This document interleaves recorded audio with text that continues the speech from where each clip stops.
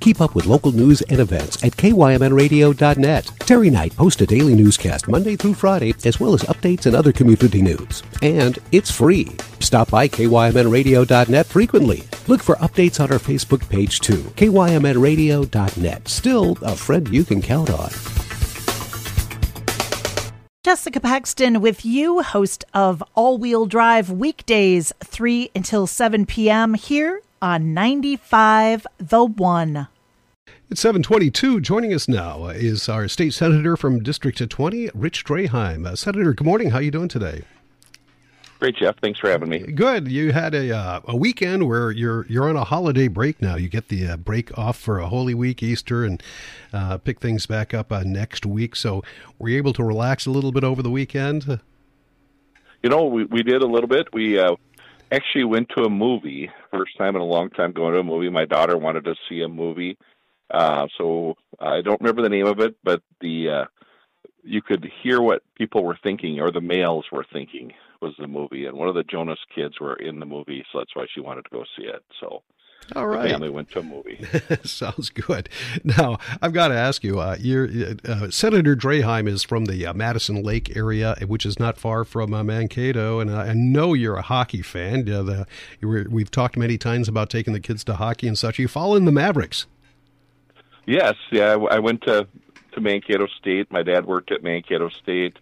Been a Maverick for a long time, and had a great time watching the Mavericks play. And there's a Northfield kid that plays for the Mavericks and does a great job. So it was really fun watching the hockey Division I hockey championships. The playoffs, which is best hockey the whole year. Yeah, and for those weren't listening to the sportscast a few minutes ago, Minnesota State Mankato beat Minnesota Gophers 4-0 to advance to the Final Four. Haven't ever been there, so I'm sure they're having a great ride. Also, yesterday, Senator, the governor gave his State of the State address. My guess is that you watched it? No, I actually didn't. I was working, but I read some emails and from various people on it, and kind of breaking down what he had talked about. And there's a questions that we have that are different, obviously, than what he is talking about. But we wish he would have talked about a little bit more the off ramp of everything with the COVID restrictions, executive orders that he's had on for over a year. If not when, what will be the triggers that will decide, is it the number of people vaccinated? Is it the hospitalization rate? What are the numbers? And, so that of course is something that I think we all want to know, is when it's going to end, or what metrics are we going to use to say, hey, let's open up things a little more, or end everything, is my preference.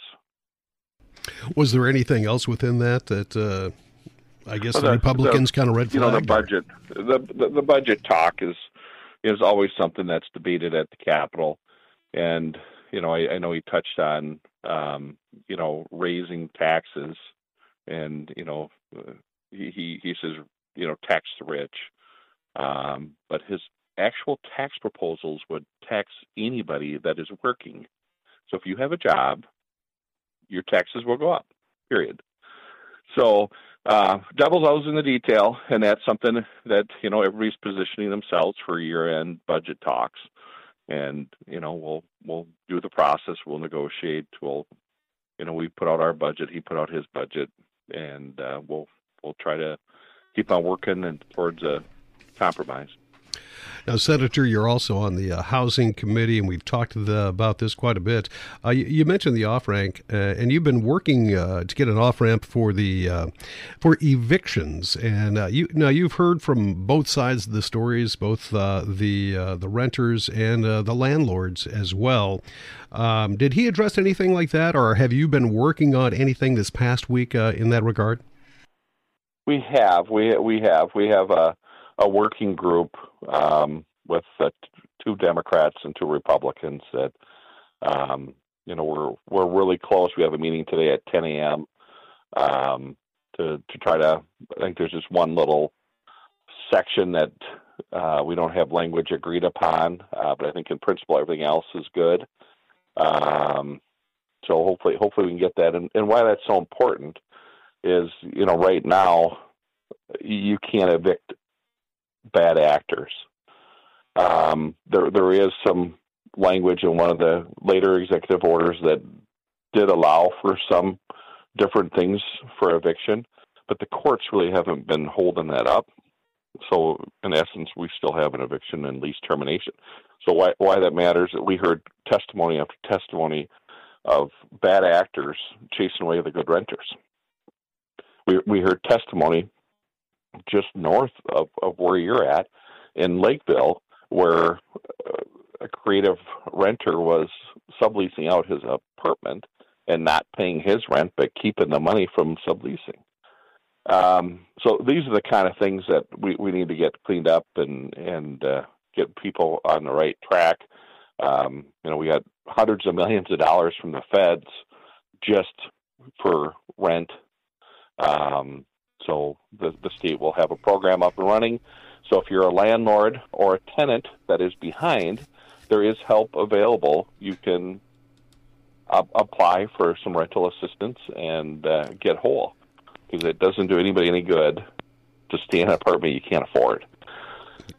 So now this bill that you have been working on, do you see this? Will this get through on its own, or is it going to be attached to a larger bill? I guess what I'm looking at here is the timeline. Is it something that's going to happen more sooner than later?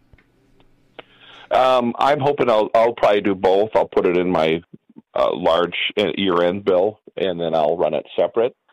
And I hope to have it up the week we get back. So not this week, but next week. It'll hopefully be on the floor. All right. Is my plan.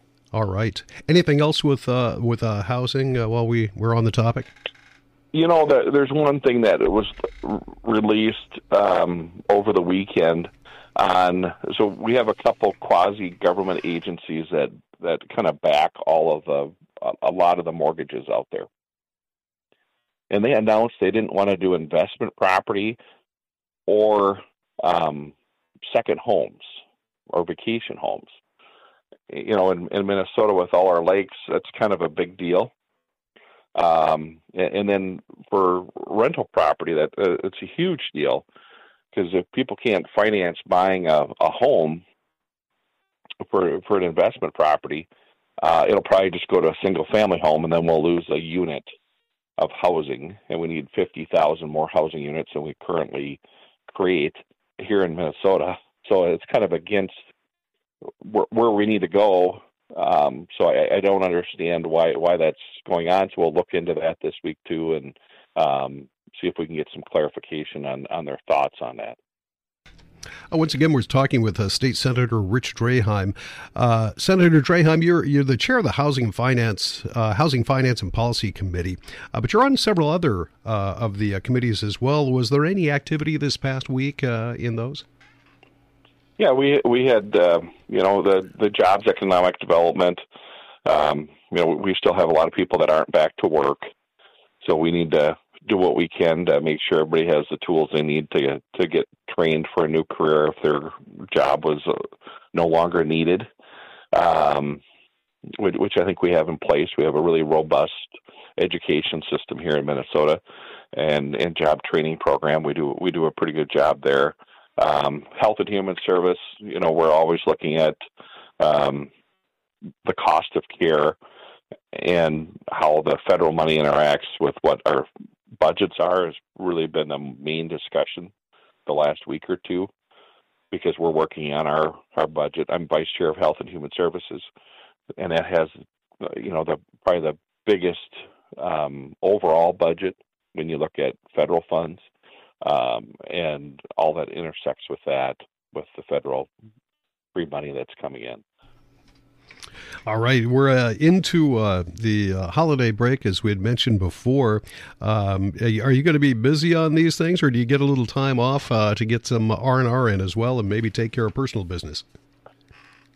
We'll do the day job most of the time, but I have meetings every day pretty much with with staff and stakeholders on different topics, and keep on moving forward.